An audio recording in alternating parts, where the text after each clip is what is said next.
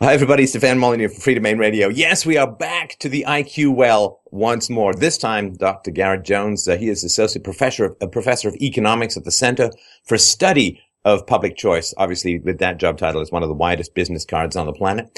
He's at George Mason University and is the author of Hive Mind: How Your Nation's IQ Matters So Much More Than Your Own. You can see on the video there, Hive Mind.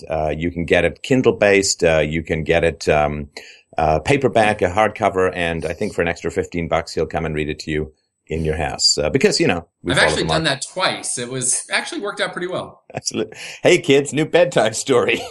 We've talked about IQ here. And I'm always, it's always tough to know how much background to go into, because whether people are following the series or dipping into the individual ones, I don't know.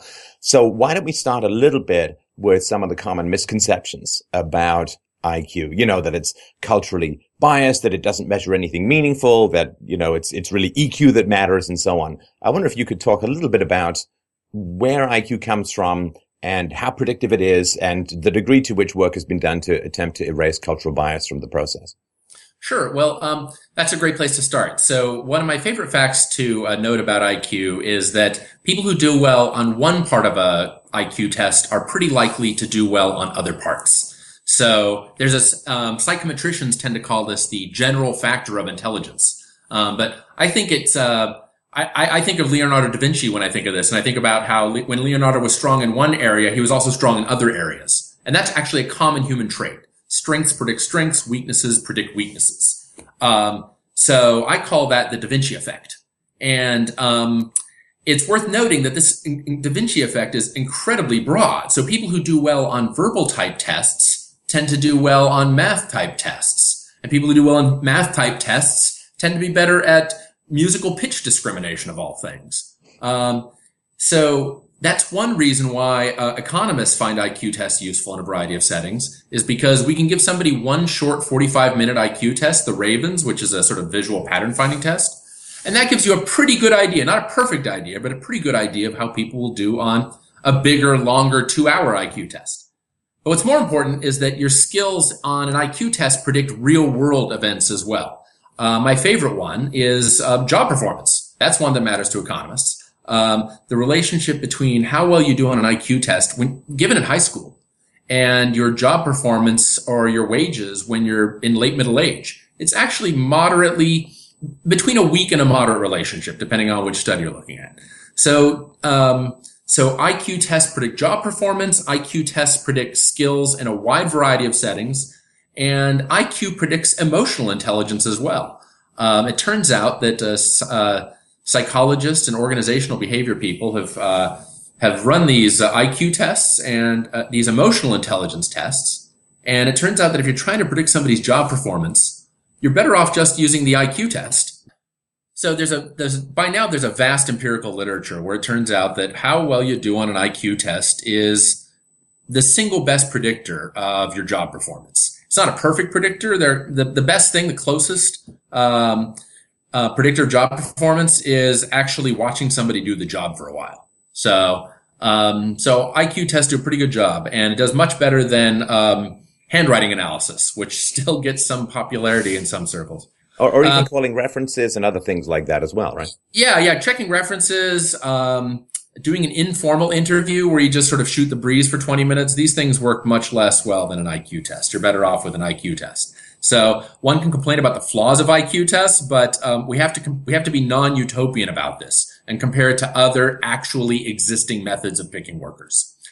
So one of my favorite points, though, is to note that IQ predicts EQ. Intelligence predicts emotional intelligence. So there are a variety of these tests. I discuss them in the book to some extent. And to me, the big finding of the EQ literature is that if you're trying to predict job performance, the best thing you can say about current emotional intelligence tests is that they're mediocre IQ tests. You're better off just if you only get to give one test to your worker, you definitely want it to be the IQ test. There's some debate in the literature about whether an EQ test helps you a little bit or not at all once you know somebody's IQ. Right. Well, and I think it's also fair to say that with advances in medical technologies, particularly what's going on with brain scans these days, it's getting closer, or we're getting closer to being able to measure the physical substrata that underlies what the IQ test, like the G factor, right? I mean, obviously brain size is being very accurately measured, and there's some correlation, not perfect, but not totally non-existent correlation At least moderate, between. yeah. Yeah, I think it's a 0.4 or something like that between brain size and IQ, Mm-hmm. presence of white matter, and even reaction times. Now, reaction times can't possibly be culturally biased, and the higher IQ people tend to have faster reaction times, which would indicate just faster processing overall.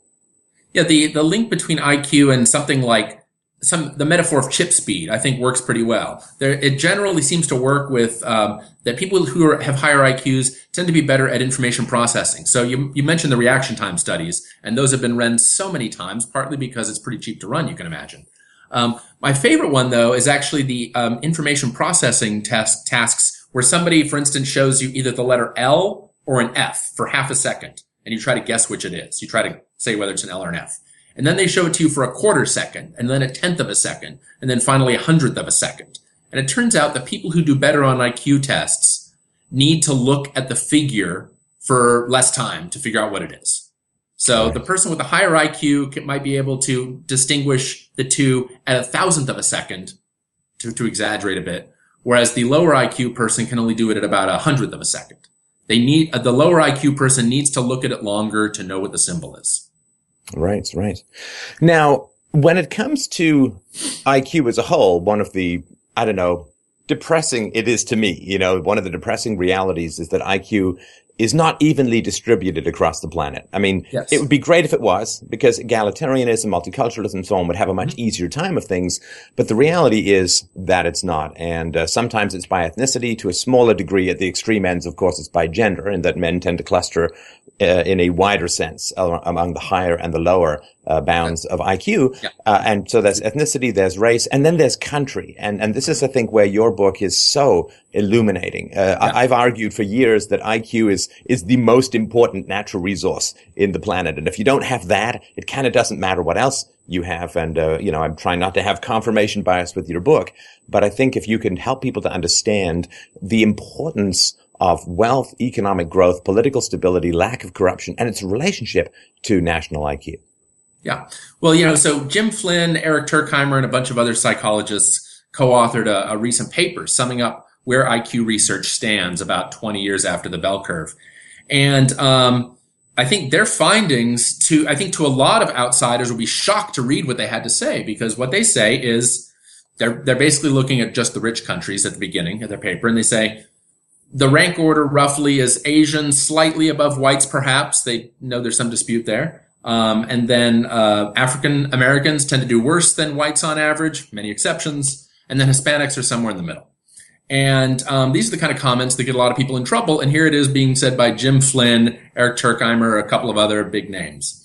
And just I want to give people to get the rough gauge. And I think it's something like Asians 104, 105, whites 100, African Americans 85, Hispanics around 90, and then there's the sub-Saharan Africans, which are a separate category, around 70 to 75, depending on whose data you look at. And these are huge differences, right? So an IQ of 70 is in the bottom 2% of, say, British people. But of course, if that's the average in sub-Saharan Africa, that's a whole different society to work with. And that's one of the challenges without recognizing that people have.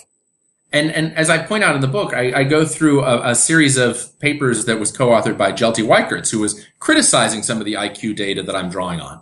And even he found that sub-Saharan African scores tend to be quite low. And he says, maybe we can raise this through nutrition or better childhood environments or through better TV shows, but they make no promises, right? They say, like, there's something here that doesn't seem... It could be partly test bias. They kick that idea around. But the idea that that's all of it, the idea that these test score gaps are 100% test bias, is not really a part of the serious literature. And let me point out one more thing. The Da Vinci effect exists across countries. So when we look at these famous, widely publicized international math and science and literacy tests, those correlate extremely strongly, I'd say nearly perfectly, with these IQ scores. So if a reader really doesn't like looking at IQ tests, I think that they're very useful. But if they don't, every time you see the word IQ test in my book, you can just read the word International Math and Science Test and you'll get the same answer. Right. Now, again, it's really, really important because we don't want to collectivize. And as you point out, of course, individuals' IQ is much less predictive. Yeah. IQ is a very, very big picture view. It really only matters when you're looking at giant swaths of the population, because individual IQ does not even remotely perfectly predict individual outcomes. And the differences between each individual and an ethnic group, their IQ tends to be the same, if not larger than differences between. So you can never judge any individual by any group's IQ or any country by the country's IQ. But when you start to talk about a big enough group of people, the correlations do start to show up, however much individuals may randomly place themselves on the bell curve. The law of large numbers seems to really kick in at this level. And that's really where I get some of the power, I think, with my findings, is by noticing some facts from, for instance, mainstream political science research, which is that mainstream poli-sci says that the median voter, in a sense, the average voter, is probably going to have a big influence on his society's government. So if you have a better informed median voter, somebody who does better on IQ type tests, who just picks up more knowledge over the course of his life, that person's going to bring that knowledge into the voting booth. And that's going to affect which politicians can win and which politicians can lose. So when you're talking about millions of people, the law of large numbers really is worth thinking about. Right. So the really startling thing, I think, at the very beginning of the book is, as you write, on average, nations with 10 test scores in the bottom 10% worldwide are only about 1/8 as rich and productive as nations with scores in the top 10%. Yeah. And, that's the kind of thing you can sit there for a day in a darkening room with just that fact revolving around in your brain. Now, most people's goal is to immediately, and because group disparities make our egalitarian hope for equality self somewhat uncomfortable, most people that I've talked to about this, either in the show or privately, immediately, well, it's lead, or, parasites, or ill health, or disease, or bad governments, or bad schooling. Like, they immediately wish to move towards a purely environmental explanation. Yeah. And that, of course, it would be great, because we all love to think that we could be social engineers and we simply create this environment and everyone ends up the same. But there are significant challenges with the environment-only hypothesis, and I'm wondering if you could talk about some of those. Well, I want to say that really is not the focus of the book, because, I said this early on, that a lot of people want to talk about where IQ comes from. So I decided to do not that. I decided to write a book about where your nation's IQ takes you. But I do discuss Jim Flynn and his quote on this. So Jim Flynn, well known as for discovering what we now call the Flynn effect, the long-term increase in IQs. He's a believer that these IQ differences across countries and across demographic groups are heavily, perhaps totally environmental. But he himself says that when he comes and talks to academics in the U.S., he finds that they're really unwilling to fund research that would definitively prove that these IQ gaps are environmental. And he says the only explanation he can come up with for why they won't study this is because these people themselves, these American academics, suspect that part of the IQ gap is genetic, and they don't want that to be documented. So, I'm an economist. The expertise I really bring to the table is about the link between IQ and politics, IQ and economics. But it's worth noting what Jim Flynn, who's followed the IQ research more carefully than just about anybody in the world, what he has to say about it. And what he thinks is that a lot of American academics suspect that a substantial portion of the IQ gap across countries and across demographic groups is partly genetic. Yeah, and just for those who are interested in pursuing that conversation further, we did have Dr. Flynn on this show for a nice, juicy conversation a little while back. We'll put the link to that. Fantastic guy. Below. Yeah, and it is one of the most important questions in the world, particularly with mass migration of different cultures and ethnicities attempting to all live together, the degree to which there may be genetic limitations on aggregate scores of intelligence it's a pretty significant question at the moment.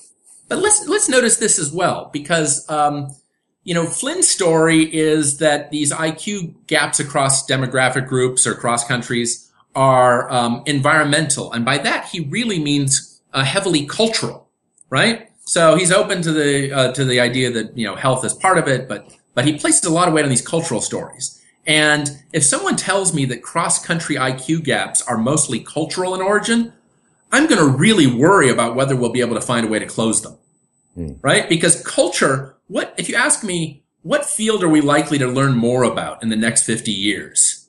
how to fix genetic problems or how to fix cultural problems. Yes. Yes. Yeah. It's like if you try and talk someone out of a long-term cultural belief, you'll quickly find the limitations of reason and its capacity to change minds. So yeah, if you look at Islam, 1400 years and still going strong, it's going to be, if that has a factor, then it's going to be tricky to change. So culture seems quite heavily persistent. I mean, it's hard to measure. Anthropology is a field that, is almost a collection of mysteries more than a collection of answers. Fascinating mysteries.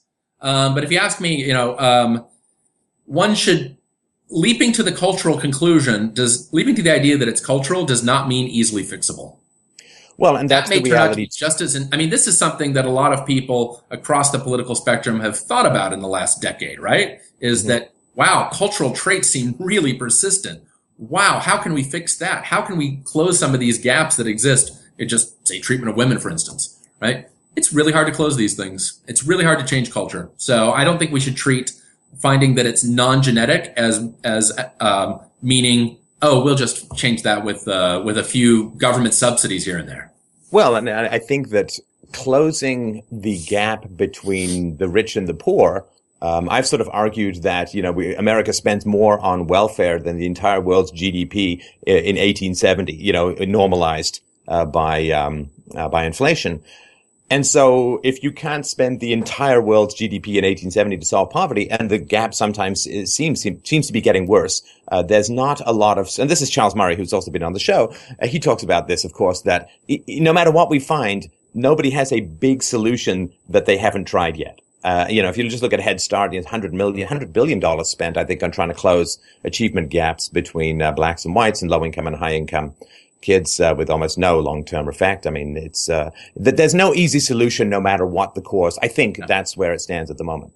Yeah, I think a lot of people want to think of saying, well, if IQ isn't genetic, it's all just test bias, right? But the serious academic debate isn't those two poles. The serious academic debate is Flynn versus Jensen, right? It's genetics versus culture, not genetics versus mismeasurement, right? And those are both, I still think that people should pay more attention to Flynn's own writings on this. I think a lot of people don't want to look at his answers or even his hypotheses that there are these culturally driven differences, that we're using our brains differently than we did a century ago. And that people in some countries are currently using their brains differently than people in other countries, and that these are sort of, to some extent, cultural. So that's my preaching about that. I think I think economists and sociologists could actually do a lot of fantastic work on testing what Flynn's stories actually mean, because if we know from adoption studies that IQ seems to be malleable in childhood, but then there's this fade out, right? And this is one of the facts that Flynn has drawn on in his research, as he says, hey, that fade out that happens, don't just take that as some law of nature that we can't explain, some mystery. He says that's a sign that culture matters. So the childhood, the fact that your parents' environment that they create for you seems to shape your IQ during your entire childhood, to him, that's a sign that your local culture matters a lot. And I think that's an idea that deserves more attention, not just for thinking about IQ, but for thinking about worldviews more generally, that our environment shapes how we see the world. Right. And there could also be the explanation, which, from an amateur outsider standpoint, I tend to drift towards, however much against my will, is that if there is, of course, a genetic basis, and certainly by adulthood, we're talking 50 to 80%, according to some researchers, it's sort of like this, that if you don't get enough food, you're going to grow up shorter than you would be otherwise. Yeah. But extra food isn't going to make you taller. You'll get to the height that would be natural for you if you get enough nutrition, but you just generally get wider rather than taller if you get too much food. So I think that there is a lot we can do to harm IQ. The degree to which we can push it above what may be natural to the person or to the group seems to be more tricky. Chinese people are shorter than, say, Danish people on average, but they're going to be a lot shorter during Chairman Mao's great starvation epidemics of the 60s. But if they get enough food, it doesn't mean that they're going to end up as tall as Danes. That's sort of where I sit, just for my audience's sake. I don't have any particular proof, but it's where a lot of data somewhat seems to point. Well, let me see if I can turn us to where I think my unique contribution is. Me pretending to be a psychologist is a lot of fun, and I enjoyed reading that literature over the last few years and contributing to it to some extent. But really, I think where my value added is telling people, hey, IQ matters more for nations than for individuals. And there I have some theories and some models and some experiments that not a lot of people are familiar with. So, for instance, the trait I draw heavily in the book is the fact that smarter people are more patient. This shows up in both like lab experiments where people are playing for hypothetical money.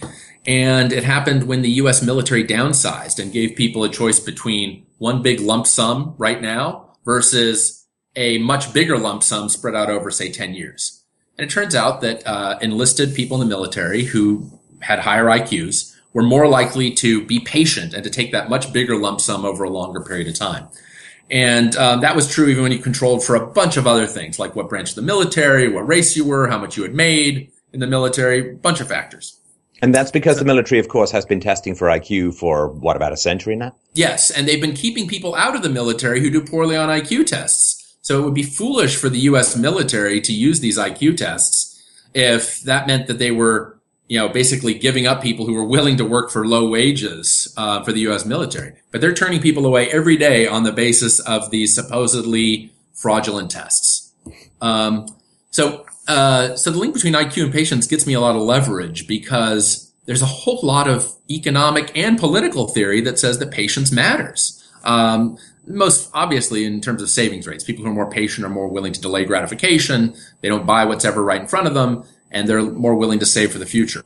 And indeed, I showed that across countries, even when you control for some other stuff, countries where people have higher IQ test scores tend to have higher savings rates.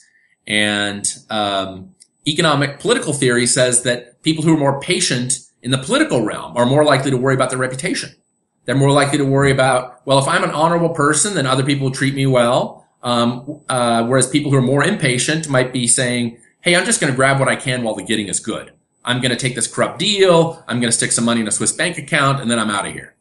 So the link between IQ and patience doesn't just matter for savings. It matters for your political system's health. So patient politicians can create prosperity.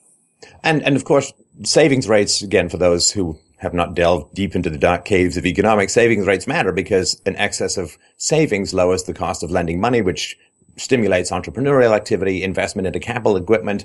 Worker productivity generally is the economy in the long run, in my particular opinion, and that requires a lot of investment. If you don't have the savings, you can't upgrade your plant. Yeah, so there's a study co-authored by two economists at the CBO that I draw on in the book. And these two researchers said, we're trying to explain China's very high savings rate. And they use a bunch of statistical tests. Is it just because the Chinese population is young? Is it because they're poor? Is it because they're growing fast? Is it, what is it? And they say, ultimately, in most of our analysis, it looks like China's like the other East Asian countries, and the other East Asian countries tend to have really high savings rates too, right? So there's this frugality that spans East Asia, and its big major offshoot, Singapore. And they can't really explain it, right? They don't have a good story for it. Well, I've got a story for it. And it's that there's this well-documented fact that people who do better on standardized tests tend to be more patient, tend to be better at delaying gratification. So, solving a puzzle is something that economists like to do. And I'm really happy to help contribute to solving this puzzle of why China's savings rate is so high. I predict as long as their test scores stay high, East Asia as a region will tend to have quite high savings rates. Actually, by the by, it just popped into my head around 2000. I was in China for business, and after some of the business 3-beer business lunches, which was still common over there, they took me out for a quick round of table tennis, and there I got to see not only is the IQ very high, but the reaction times are unbelievable. I mean, it's one of the reasons why they just pointed out that as a sort of cultural observation. Now, when it comes to the deferral of gratification, you have a lot of examples, of course, why that's so important. And this goes all the way back to the marshmallow test, which I'm sure you've heard about, where you give kids the option of 2 marshmallows in an hour or a marshmallow now. It is a pretty good predictor of where things go. Do you think that there are any environmental differences that might stimulate a deferral of gratification in a particular population? One theory that's been put forward, it's hard to talk about Jensen without running into his good friend, the Canadian psychologist who worked with him. Late Philippe Rushton, yes. Yeah. So the argument is, well, when you have a long winter and you've got to save your seed crop and you've got to defer all the gratification, that there may be selective pressures on the brains which accidentally develop the deferral of gratification, and that may have something to do with particular climates. I was just wondering, because we had Linda Gottfriedson on here who was talking about that theory. I'm just wondering if you've had any thoughts. It's not particular to the book, but in terms of origins, I think it can be helpful in helping people understand what might have stimulated these kinds of changes. Economists have been looking at this kind of stuff lately. They're in our top journal, the American Economic Review. There's something trying to look at how weather could lead to differences in how you treat in-group versus out-group folks, right? And the article was very explicit about European weather patterns could be driving evolutionary changes over the medium term. So let me tell you the one time I have heard your story discussed, not in the context of IQ, though. I was talking to, of all things, a diplomat from a Nordic country who I won't name the country or the person, of course, but who said that, there's something about having to go through these long winters that probably makes people have to be patient and cooperative. There's something about those two. I mean, it's cultural trait, evolutionary trait. I don't know. We'll know in maybe 50, 85 years, right? When people can actually do some serious genomic studies on this. But, it's certainly a hypothesis that should be tested. That's what I'll say. It's certainly a hypothesis that ought to be taken seriously, and young professors, let me tell you right now, I have to discourage graduate students who want to do research in my area, right? I have to discourage them because I have to say, you have got a career ahead of you. Don't ask the wrong questions. I didn't follow my own advice, right? I worked toward tenure, doing all this IQ research. I was an assistant professor. I did all this stuff you're not supposed to do. I had a couple of people I respect pull me aside and say, why do you really want to do this? Why are you taking chances with your career like this? But so I took this path, but I can't recommend it to others, right? I shouldn't be in that position. Academia is the place where you're supposed to be able to ask big questions and get the wrong answers. But that's, and George Mason University is just the kind of place where you're allowed to do that. I've had fantastic support from my colleagues here. My old university, Southern Illinois University, Edwardsville, supported me a lot. So there are pockets where you really can ask the big questions. More of academia should be like that, and I should be able to encourage my grad students to study IQ research, the link between IQ and evolution, how geography could affect people. We don't live in that world right now. No, it is a bit sort of Copernican in terms of where things are in the heresy. I mean, it's hard to ignore James Watson, Nobel Prize-winning biologist, one of the most famous biologists in the world, mentioned something about IQ differences and ends up having to sell his Nobel Prize for food money. So yeah, it is tragic. But I'm sort of drawn towards the fire. I think that's where the most exciting intellectual advances are. Now, let me put Earl Hunt, who has a fantastic new textbook on intelligence. Available on Amazon. It's ridiculously inexpensive by textbook standards. He actually has 4 pages in his book discussing the Watson affair and comparing, James Watson is a man who does not say things in a polite way. He never really has been that guy, right? He's a very good writer. I enjoy his prose. He gets a lot of his fame for being, blunt, terse, sometimes rude. Anyway, so Hunt had the gumption to actually compare Watson's statements to the actual empirical data, right? To the mainstream literature. And it's a little 4-page, it's a pull-out box. It's the kind of thing you could Xerox and assign to students. It's probably floating around. You can probably pull it up on Google Books. It's just a couple of pages. And he basically says, if you look at Watson's actual statements and treat them as empirical claims, by and large empirical claims, not as always and everywhere true statements, these claims are within the range of the mainstream literature. Mm-hmm. Right? I mean, Watson's a blunt guy. He's not the guy you want on the hiring committee, right? But he does. And all he said, just sorry for those who don't know. Yeah, for those who don't know the affair, basically what he said was somebody was asking him about foreign aid, or foreign aid came up in a conversation, and he said, well, one of the problems, the reason I have some despair about foreign aid is we're treating everyone around the world as if everyone is the same, and in particular in sub-Saharan Africa, the data says not really. I think that was generally the sum of it. What he was saying is just basic, that particular claim, just stick to that one claim. That is what, this Dickens, Flynn, Turkheimer co-authored paper says. It says IQ differences across countries, are are important, and it's unlikely that we can end cross-country inequality unless we end cross-country IQ differences on average. Right. I mean, it was their statement. If you had put on television their quote out of context and attributed to James Watson, you could imagine the Twitter fury. Right. Well, so just so people, if you bring our topics to your local dinner party, you might have a very exciting dinner party. That's what I wanted to say. But, I'm for the excitement. So let's go back to income disparities, because this is something that is, of course, discussed ad infinitum in the media, right? Income inequalities growing and so on. But people usually look at them within a country. You broke down income inequalities between the richest and the poorest countries, and you've got staggering amounts of difference. To help people understand just how big the income disparity is between high IQ and low IQ countries. Yeah. So the estimate I have in the beginning of the book is that the difference between the top 10% and the bottom 10% of countries sorted by IQ is a factor of income of about 8, right? So that's no small difference. And so by normal measure, just a normal finding of ordinary macroeconomics is that cross-country inequality is much bigger than within-country inequality, right? If you just look at countries and sort them by income, the high-low, the 90-10 ratio, 90th percentile, 10th percentile of income is a factor of maybe 30, maybe 50. I mean, how do you even compare incomes? I mean, we have this crummy measure called GDP. It's maybe as bad as IQ measures. And that's all we've got. So factor of 30 to 50 across countries in terms of income. And that's much bigger than what anybody thinks is the cross-country, is within country inequality measures.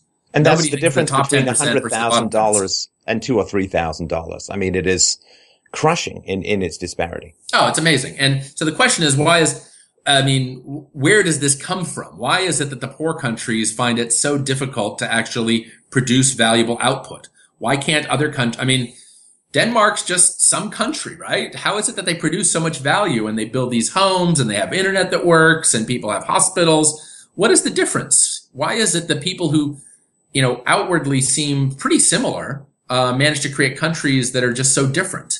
And so this is what I refer to this in the textbook. I refer to as the paradox of IQ, which is that within a country, the link between your IQ and your own wages is small to moderate. 1 IQ point within a country is associated with 1% higher wages, perhaps. 1 IQ point, however, predicts perhaps 6% higher income across countries. So if you have a choice between raising your own IQ 1 point or raising your nation's IQ 1 point, it's obvious what you want to pick. You want to raise your nation's IQ because being around smart people somehow seems to make you more productive yourself. And the heart of the book is about explaining why I think that is, but I think that is a genuine fact. I think being surrounded by the intelligent, being surrounded by people with a lot of cognitive skills helps you do more every day. Right. Okay. So let's talk about the halo effect. And I think, or whatever you would want to call it, but this effect where if you're around smart people, you do better. I mean, everybody knows, as you point this out in the book, how that is in sports. If you're running against someone who's a great runner, you're going to run faster. This supermarket example just been turning around in my brain. I wonder if you could help people understand the cashier example, even in the sort of non-O-ring economy, the degree to which you're paying someone who's better, not just for their own increased efficiency, but the effect they have on the efficiency of others. Yeah, so here's a paper published in a cool econ journal, and what they had data on the productivity of grocery store cashiers. And most grocery stores have a bunch of aisles, aisle 1, aisle 2, aisle 3 all set up. And in addition, what direction people are facing, right? Because the way the cashier desk is set up, you can actually, you're going to be pointing one way. And so these researchers could actually tell if you assign, they check to see if a more productive person went on a shift, did that make the people around them more productive? Does being around a productive worker make you more productive? Does being around less productive workers make you less productive? And they did find, in fact, that having more productive workers on your shift made you more productive. I've got a long-term measure of how productive me, Garett Jones, is as a supermarket cashier. And then you check and see, when do I do better and when do I do worse? And one of the things that predicts when I do better is when I'm on a shift with a lot of good people. So the second check they did is they checked to see what is it that drives that. Because they knew what direction people were facing. So was it more important to be watching someone who's a hard worker or to be watched by someone who's a hard worker? And the answer was it's important to, if I recall correctly, to be watched by someone who's a hard worker. When you know you're being monitored, that gets you to work harder. When you know you're being monitored by someone good. The effect is small, but because it's free and multiplier, it's important. So the cashier who was 10% better, every person that they had their eye on increased productivity about 1.5 percentage points. So if they're looking at 10 people, that's a 15% increase plus their 10% increase, and it's free. So this is one of the reasons why slightly more productive people get paid a lot more, because they make everyone else more productive, which isn't an effect that's there if they're gone. Exactly. So the idea that, the old saying I heard was, that I went to BYU when I was my undergraduate, and I remember seeing a sign on walking through the library, something to the effect that all of us are examples for other people. Some of us are examples of what to be, and some of us are examples of what not to be. And this is a version of this, right? Peer effect seems strong on productivity. But I think the most important one is one that people don't really think of as a spillover effect, which is the political effect, right? If I live in a nation that is populated with a lot of people who love laissez-faire and who are in favor of capitalism and competition, and they're against, broadly speaking, communism, then I get the benefit of that whether I vote for that or not. So the most hardcore communist who moves to America and is doing activism for the unreconstructed Communist Party or the new Trotskyist movement or whatever you call it, that person gets the benefit of living under moderate laissez-faire with all the benefits it offers. Right. So, so basically voting is pure spillover effect, pure side effect. And so having a nation filled with, people who are more likely to support basically market-oriented policies, more likely to support politicians who focus on the long run rather than the short run, these are things that are likely to help, that are going to help everyone in the economy, whether they vote for it or not. Yes. Now, this again, I was great to, in the endorphin rush of confirmation bias, I was very happy to read in your book, of course, the relationship between IQ and a support for free market policies. So let's talk about that a bit. And I'd like to talk a little bit more about how that shakes out politically. Yeah. So, my co-author, Nicholas Petrovsky actually wrote the first paper by this by himself. He used, the well-known Corruption Perception Index, the CPI, they have a great website. And these folks draw on a lot of different measures of basically how corrupt government is, how many people you have to bribe to get anything done, that kind of thing.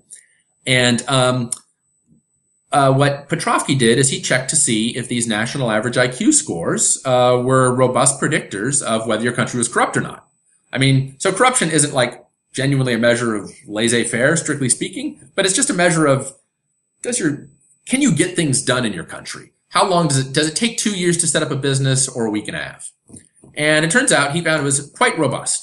These IQ scores did a robust job predicting institutional quality. So later on, he and I worked on a paper together where we used a measure of property rights, some property rights measures that a group in DC had created.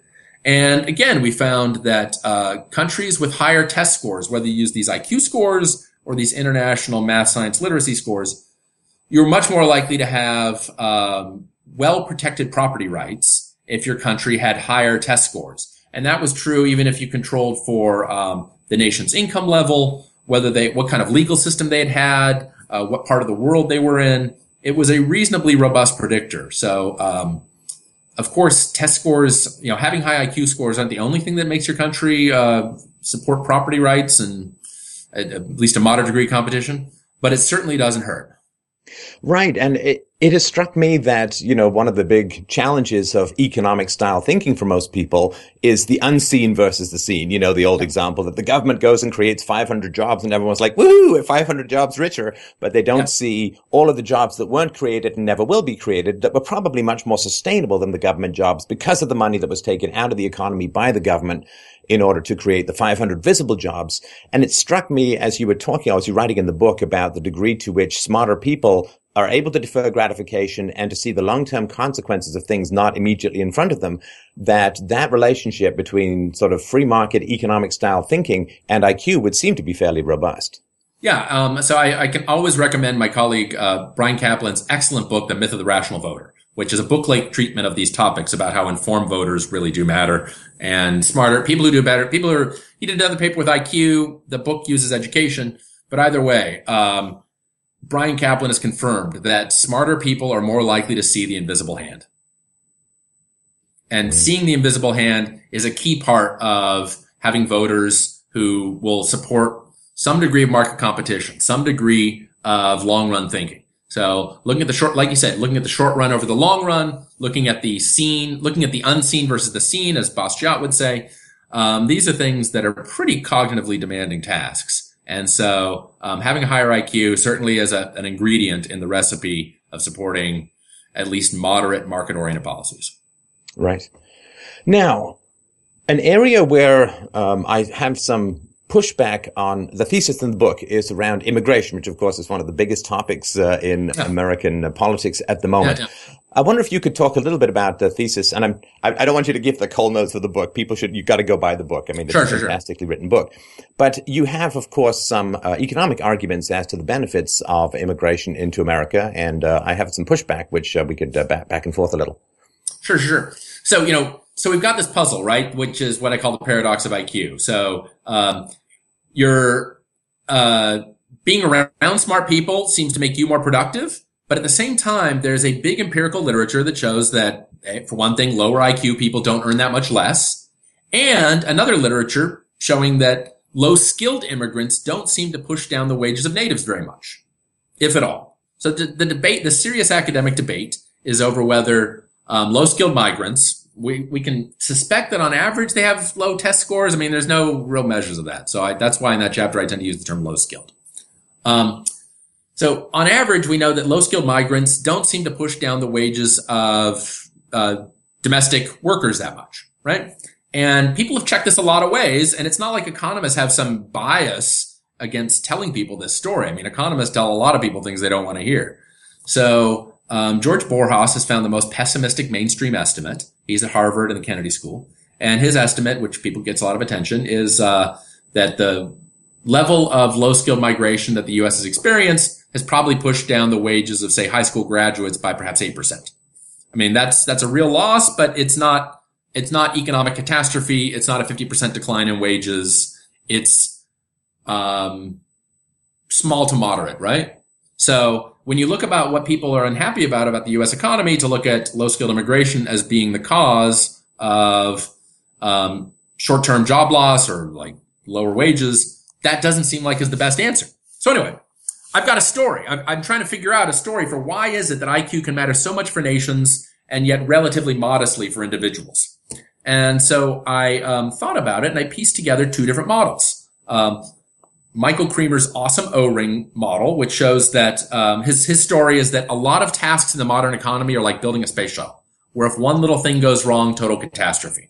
And just for my younger, I'm sort of cognizant that I got a lot of listeners in their 20s and early 30s. Yep. Could you just give the backstory of the O-ring? Yeah. So the Space Shuttle Challenger exploded about a minute or so after takeoff in the mid-1980s. And it was later found that the reason it exploded was because one small rubber O-ring, perhaps about this big around, which was basically a fancy rubber band, right? A thick, big rubber band, that had failed. And that was the only thing keeping hot rocket gases from escaping the vehicle. So the hot rocket gases got out. They set a fuel tank on fire. The entire space shuttle exploded. So the failure of one small O-ring, one big rubber band, was enough to cost the lives of an entire space shuttle crew. And so Kremer uses this as a metaphor for much of the modern economy. You can think of the old child story about for want of a nail, the shoe was lost. For want of the shoe, the horse was lost. And then you lose a whole battle just because somebody forgot to put in the horseshoe the right way. This is a version of that. So a lot of the modern economy seems to be like this. And I'm sorry to interrupt, but I thought that was a great example of the vases. If you could mention that, I think that crystallizes it for people a lot. Oh, yes. The parable of the vases. This is, so the story is, so here's my metaphor. Suppose there are two people, and it's their job to make vases. One person makes the vase and casts it. The second person packs it away and ships it off. So it's a two-step process. So suppose each worker has 100% chance of doing the job right. So you're sure that everything's going to go through, right? Suppose there's another team where each worker has a 50% chance of doing the job right. Well, so that means half the time the person making the vase is going to drop it and break it, and half the time the person who is trying to pack it away for shipping is going to drop it and break it. So on average, that second team is only going to finish 25% of their vases. Half times a half is a fourth. So the question is, suppose all I have is these 4 workers, 2 perfect workers and 2 of these sort of mediocre 50-50 workers. How would I want to sort them into teams to get the job done? And so should I put a good person with a bad person, or should I put 2 good people together and 2 bad people together? The answer, just from math, totally unambiguous. You want to put the good people together and the bad people together. If you put the good people together and the bad people together, what do you get in total output? For every time you try to make, each team tries to make a vase. First team's going to do it perfectly, 100% success. Second team's going to get it right 25% of the time. That adds up to, according to leading experts, 125%. Suppose you did the other way. You decide to be egalitarian and have diversity or whatever you want to call it. So you put the good person with the weak person on each team. First person's going to do it perfectly. Second person's going to drop it half the time. You're going to get a 50% output from each team. 50% plus 50%, 100%. 100% is less than 125%. You definitely get less output when you have the workers be on the diverse teams compared to having the workers be on the academics would use the clunky term, teams with strategic complementarity. That's a terrible mouthful. But basically, if you sort your teams by worker skill, best people together, weakest people together, you definitely get more output. This is Michael Kremer's story. So it's an argument for sort of, putting the best with the best. And so one version of it is when it comes to computer chips, you're going to have the very best workers all working together to make the chips for my fancy smartphone here. And because, it's a cutting edge one, whereas a smartphone that's 10, 15 years old, where the technology has been worked out or whatever, you might put the weaker workers working on those projects, right? So sorting by worker skill, a natural reason for sorting like with like. Right. So Kremer works that out. What I bring to the table is I wrote a theoretical paper with a bunch of math, where I said there's another kind of way jobs can get done. And it's actually the way that economists usually think of skill mattering, which is we just assume that, in a sense, one really sharp worker can be the same as maybe 2 weaker workers. So basically, I can have one college grad who's like a top-notch, corporate attorney getting a job done, or I can have 2 graduates from a weaker law school to get a job done, right? There's substitutes, but they're, I know the exact trade-off ratio. And if jobs are like that, then there will be only a modest relationship between worker skill and worker wage. Whereas you can imagine in the vase example, how much could I really pay those 2 mediocre workers? Right? Really, they're producing 1/4 of what the top workers are. So I can really only pay them 1/4, or else I'm going to be taking a loss. So most of the economy probably works in the second way, what I call the foolproof way, where you can kind of mix and match your workers. Firms know I can have some mediocre workers and some sharp workers, and the sharper workers are better, but they're not that much better. There are other tasks, mission critical tasks, where worker skill is crucial. And so I think this shows why it can be that IQ matters a lot in some sectors of the economy. And those are what I think of as the commanding heights of the economy. But many other sectors of the economy, like a sharper person just isn't going to get that much more done. And that second sector, I think, helps pin down the wages between higher IQ and lower IQ workers.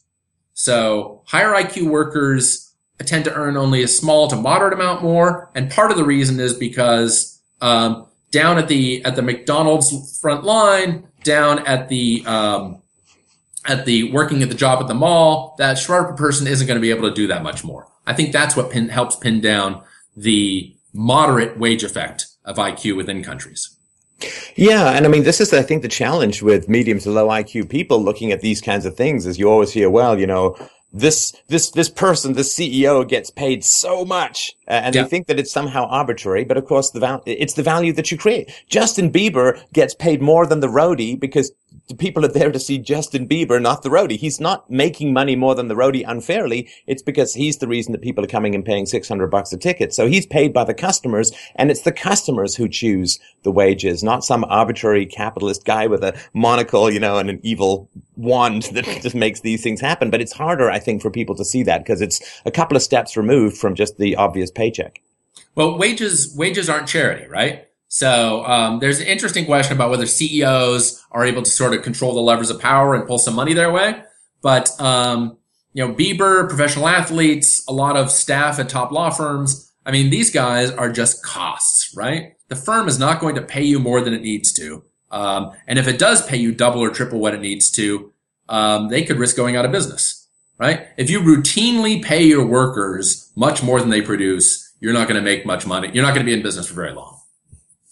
Well, and the rich people, again, I sort of think that given that IQ and its manifestation in terms of capital are very scarce resources, what I love about the free market is the degree to which it relentlessly moves resources to those who can make the greatest use of them. For what, whether you like that or not, is sort of customer demand satisfaction and so on.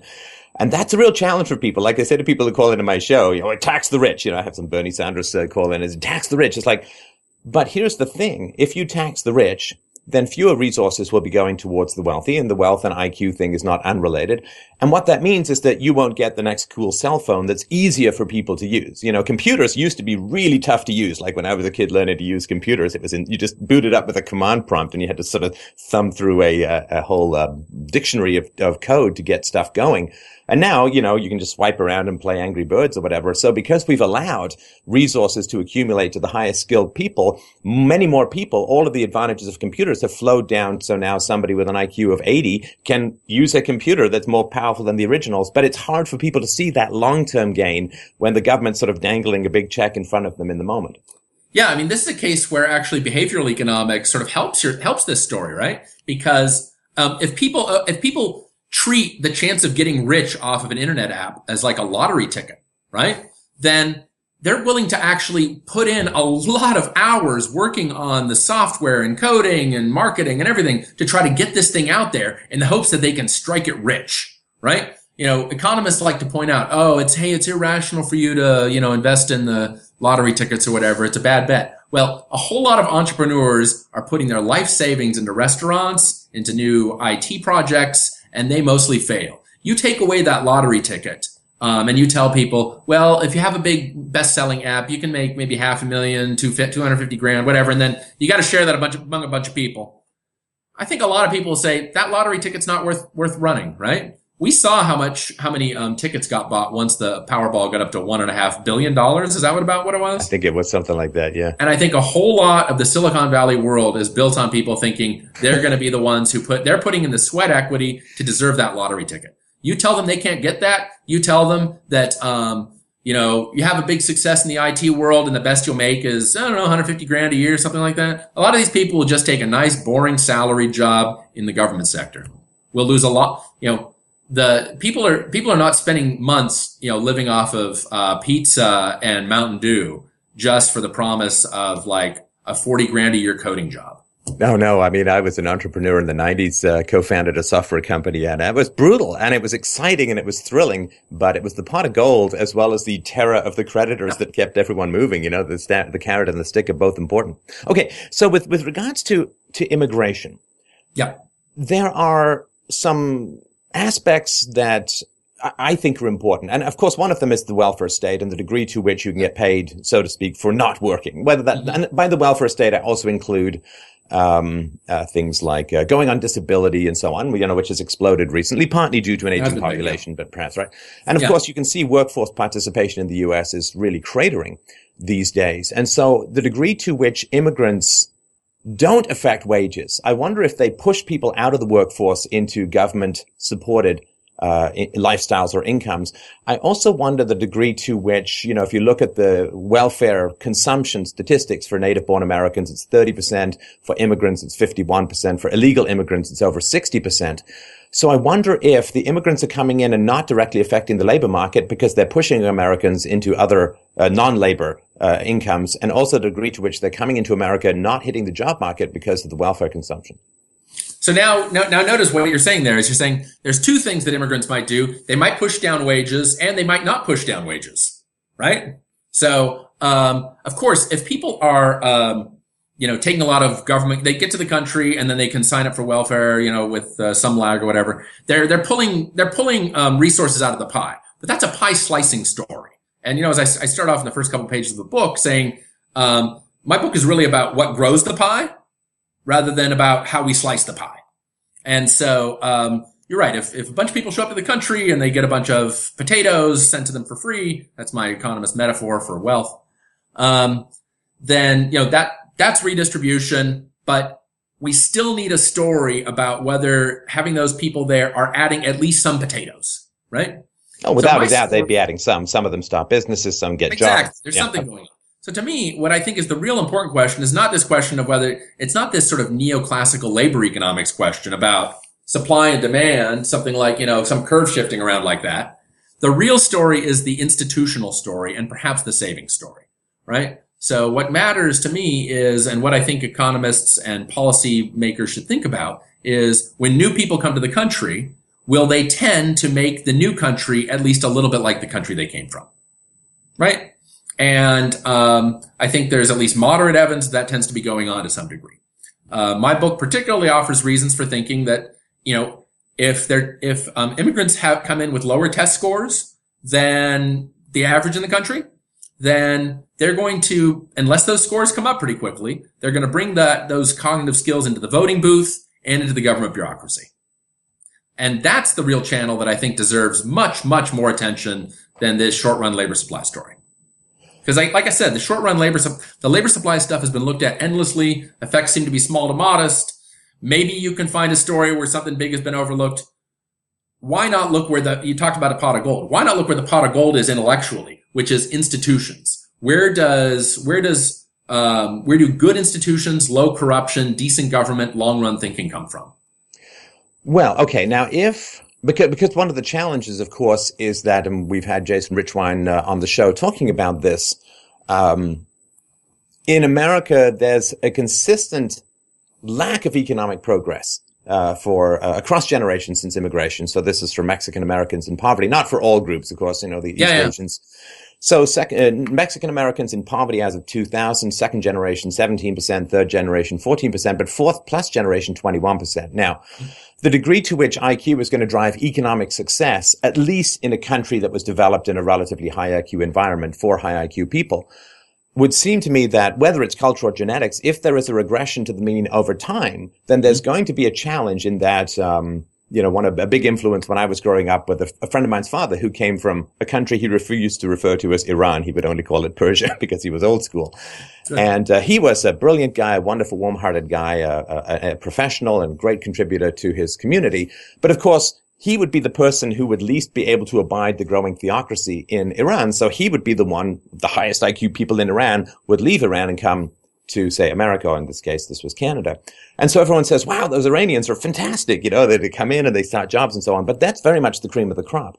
My concern is twofold. One is that if there are genetic or strong, irremediable, long-term effects of IQ, whether it's genetic or cultural, then what happens is as successive waves come in, you get lower and lower quality people in terms of IQ, which is going to cause problems. That's number one. And number two, of course, is that there are less high IQ people in the countries they're coming from who can successfully reform and bring sort of more free market or liberal activity to their own countries.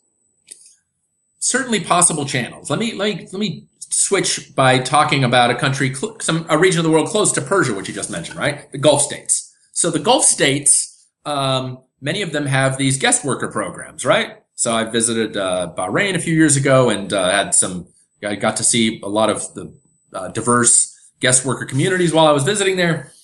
And look at what makes their migration story so much different from the North American and now the Western European migration story. Those Gulf countries have clearly solved the credible commitment problem about whether those migrants are going to become citizens, right? And as a result, I think you're much less likely to hear the stories about how these migrants are going to change our economy, they're going to take jobs, whatnot. The folks who are coming there are very clearly there for a short time. They don't get citizenship. They don't have voting rights, even if whether or not voting rights exist in that country. And then they get shipped home, right? So that kind of story seems to get you the benefits of migration, which is like you get a lot of workers. They might push down some people's wages, but I'd like to see a study showing whether that actually is going on or not. But they're clearly not likely to have a effect on the domestic political institutions. They're clearly not likely to reduce the overall savings rate in the country.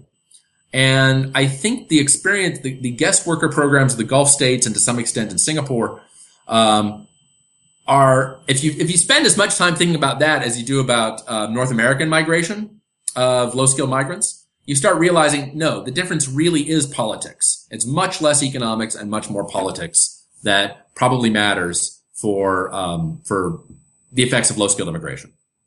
Well, and that's certainly true. And of course, the old argument, which has now become almost a cliche, that America is a nation of immigrants. And it's true, of course, but America was a nation of immigrants before there was a redistributionist welfare state, at least to a large degree. There were these friendly societies and people would give private charity to each other and there were collective bargaining arrangements for healthcare and so on. But I do think that, and this is a point scarcely original to me, Milton Friedman brought it up many times, that you can have open borders or you can have a welfare state, but you can't have both because the self-deporting of people who can't make it in a high IQ society would automatically cull the lower IQ, less successful people from the country as a whole. But when people are coming for resources that they don't have to directly earn, and they can also stay and get more money for having more kids from those resources. Again, if there are genetic components to IQ, I do see there going to be a growing schism and incompatibility between a low IQ culture sheltered from the market by state power and a high IQ culture that is still being honed and sharpened by the free market. So, I would modify Friedman's statement by saying you can't have open borders and an unlimited franchise. Those are the two things that can't go together. Right. Yeah, because people on welfare are much more likely to vote for continuing or expanding the welfare state and so on. But I don't even think that's that big I mean, I think that's maybe part of it, okay? Right? But to me, the real issue is only a few populations in history have tended to support laissez-faire politics, right? The idea that, people coming to the U.S., there are surveys of this, right? Whether recent migrants are more or less, broadly speaking, libertarian than the average American. The average American isn't even that libertarian, right? So there was this nice, I believe it's a UCI paper, it could be UCSD. Tyler Cowan, my colleague, blogged it briefly a couple of years ago. And it just did look through at probably the GSS, the General Social Survey, checking to see political attitudes, comparing them of Americans to immigrants, so the first generation. So basically probably second plus generation Americans versus first generation immigrants.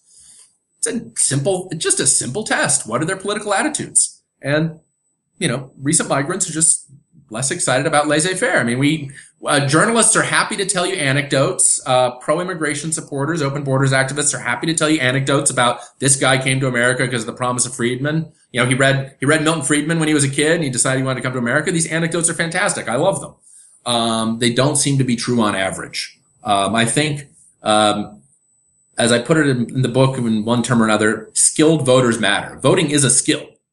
And if we have a lot of voters who tend to lack the cognitive skills that make you informed, I think one of the benefits of having informed voters is that you're more likely to get laissez-faire. But even just having people who are better at monitoring government corruption, that's one of the anecdotes I have in the book from a nice study. Better informed voters are just more likely to sort of kick the bums out. And that by itself is a valuable tool to have. So, yeah, because it keeps the politicians honest while they're in power, knowing that there's a population that would be outraged if they abuse that power. Whereas, of course, if you've grown up in a whole culture that for hundreds, if not thousands of years has accepted government corruption, you're just not going to be, it's like a fish in water, what water kind of stuff, right? All right. Well, the thing is that a lot of government corruption is just self-interest. And in many settings, you think, well, economists are the ones in favor of self-interest. Helping out your cousin, helping your brother, taking a little cash out of the till. these are things that's just rational, right? What's But it's irrational long about that? term. Economics is about the long term. You're like, Yeah, it's like nutrition. I mean, if you just ate everything that tasted great, you'd probably die in 4 days, right? But it's all about the exactly. long term, Yeah. short term pains, long term gains. If we automatically were in that direction, we'd neither need nutritionists nor economists. But anyway, okay. So let's end on a note of positivity because, the goal of raising IQ, I think, is one of the most important. You can fire all the money that you want in the world to third world countries, and all it does seem to do is give them the capacity to get a bloated bureaucracy, in clan favoritism among the government, and a massive credit card with which to purchase Western-made weapons with which to oppress their own population, not to put too fine a point on it. And if you give the money directly to the people, well, they just raise taxes and the same thing happens. Oh, let's just give a whole bunch of free food to third world countries. Oh dear, that's driven the local farmers out of business, and next time that the rain doesn't come, they're all going to starve to death. So helping sort of third world countries, I would argue, has a lot to do with trying to help raise IQ in their environment. I think without that, it's just a good money chasing bad. So you have some really great arguments in the book about the degree to which we can, from the outside, try and encourage policies and decisions that people can make to raise their IQ. I wonder if you could run through a couple of those just so we can give people a glimmer of hope out of the seemingly grindingly Darwinian determinism. Sure. Well, for instance, sub-Saharan Africa is the last region of the world to get lead out of the gasoline. Right? And we all know, I mean, this is the one time you can always get progressives to talk about IQ research, is when you show them that lead brings down IQ. And it's really only 2006, you point out in the book. 2006, they finally banned it, so it's going to be at least a generation or two, right? Yes. And, we don't even know how much compliance there's going to be on this, right? So what's going to be, I mean, it's a big continent. It's a big subcontinent if you look at the area just below the Sahara. So, I mean, there's clearly room for these big nutritional interventions, which still seem like low-hanging fruit. And part of the message of my book is that if IQ really does matter 6 times more for nations than for individuals, then even small, crummy, mediocre reforms are likely to have big benefits. So most protein supplements, you talk about protein supplements, some of the simplest and cheapest things that you could hand out. Yes. And so again, there aren't enough studies that are systematic about this.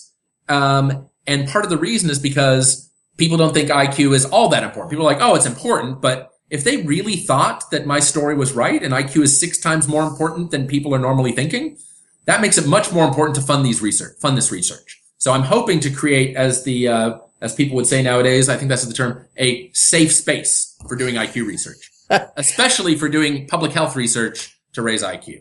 And sorry to interrupt, but this is my frustration is that, I think like yourself, it would be wonderful to help as many people in the world as possible. But to do that, we must cast aside all prior prejudices and look and glare at the data. And sometimes it's like staring at the sun with you're crying and but you have to stare at the data. And the data shows that to raise the IQ of a country it's a long-term goal, but it is, I think, arguably the most effective. Sorry for that little pitch, but go ahead. No, because, as I say, both like basically in the first couple of pages and the last page of the book, we don't know whether we can close these gaps with current knowledge, but we certainly know that we can narrow them, at least for the poorest countries, right? That's within the range of modern science and modern knowledge. Some of this is going to be public health stuff.